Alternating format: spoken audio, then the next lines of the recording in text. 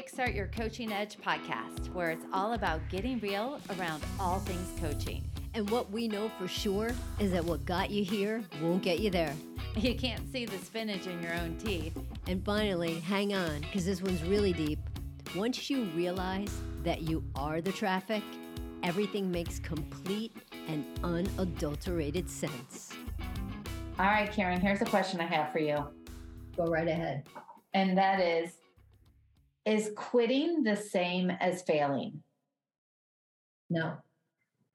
Okay, so tell me more about what you're doing with that. You should know better than to ask me questions like that. So no, Jen, and we talked a tiny bit about this before we started having a discussion on this topic. And I think that quitting and failing are two totally different things. And I feel like so many people connect the two. And if you've been listening to us at any length of time, you know that we truly believe in the saying of smart people quit. They quit early and they quit often when they know that it's not in their best interest. And there, Jen, that's smart, right? That's smart business sense. That's smart life skills. If you know something is not your thing, get out. And so often I feel like people think that they need to stay in something because, oh, well, I signed up for that. Well, so what? Let's just pretend you signed up for guitar lessons and all of a sudden, like, you hate it, right? You absolutely hate taking guitar lessons, but you bought that 12-session packet and you're just like, oh my gosh, I got to do it because I signed up for 12 sessions. Well, if you hate it, stop. The thing is here is, are you stopping because you're not good at it, or are you stopping because you hate it? And I think those are two very different reasons for stopping, or for, like what we're kind of talking about, quitting something. Because we don't want you to quit when you're scared. We want you to go through things when you're scared, because that's when you learn, like, okay, it's time to roll up your sleeves. It's time to, get all gritty and shit and go through things. But if you're quitting because something doesn't align with who you are, or what you want to do, or how you want to show up, I got to tell you, I'll quit all day long. I love that. And it's basically, so let's say you're quitting, right? Something.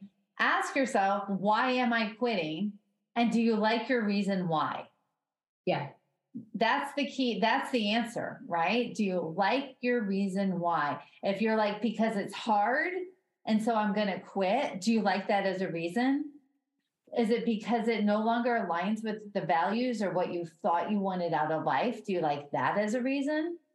Is it because you're not good at it? Do you like that as a reason? It's a great way to think about it, right? So quitting doesn't necessarily equate to failure, but it's interesting. I'd be so curious from our listening audience to know, where do we put quitting and failure in the same bucket? Do you?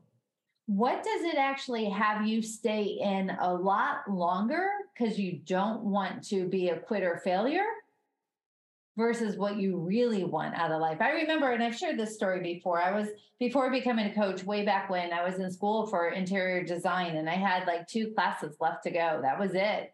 And I knew I wanted to go into coaching, and I was clear. There was no question about that. All the right reasons. I loved my reason for doing it. And then the big question is, do I finish the 2 classes or do I not? And I was talking to somebody about it, and they said, well, you have to finish it. You started it. And that was the reason I knew I could quit. That it would be, not that I could quit, that I would quit. It was the reason that I said, that is just a lame reason. That I don't like that reason for deciding to stay in. Just because I started it, I'm going to delay. I'm going to spend this time and this energy when all my energy was focused in this other area. So I think that's really important, is quitting is not failing as long as you like the reasons that you quit. Yeah. I think quitting gets a bad rap, Jen. I really do. And, you hear all these inspirational things about don't quit, don't quit, don't quit. Well, I don't believe in that inspirational thing. Don't quit. There's sometimes, like, all right, so here's a great thing, right? You guys know we run, we do whatever. So if I'm running and I'm running a 5K and I'm in that race, I'm not quitting. Like I'm in it, I signed up for it, I committed, I'm not quitting that race. But the thing here is that's because I'm like, I signed up for this, because it gets hard, right? And that would be why I would want to quit. And that's not a reason to quit because it's hard, because why, Jen? We can do hard things. That's right. All right. There are some more things to think about as you are defining your relationship with failure. Talk to you soon. Bye. Hey, everybody. Thanks for listening to the Kickstart Your Coaching Edge podcast. Craving more in-depth discussions? Check out the Get Real Inner Circle with our no BS in-crowd of coaches. Join live coaching discussions, breakdowns of coaching calls, and have some fun while you're at it. You're going to want to go to kickstartyouredge.com/inner circle. It's time to get real.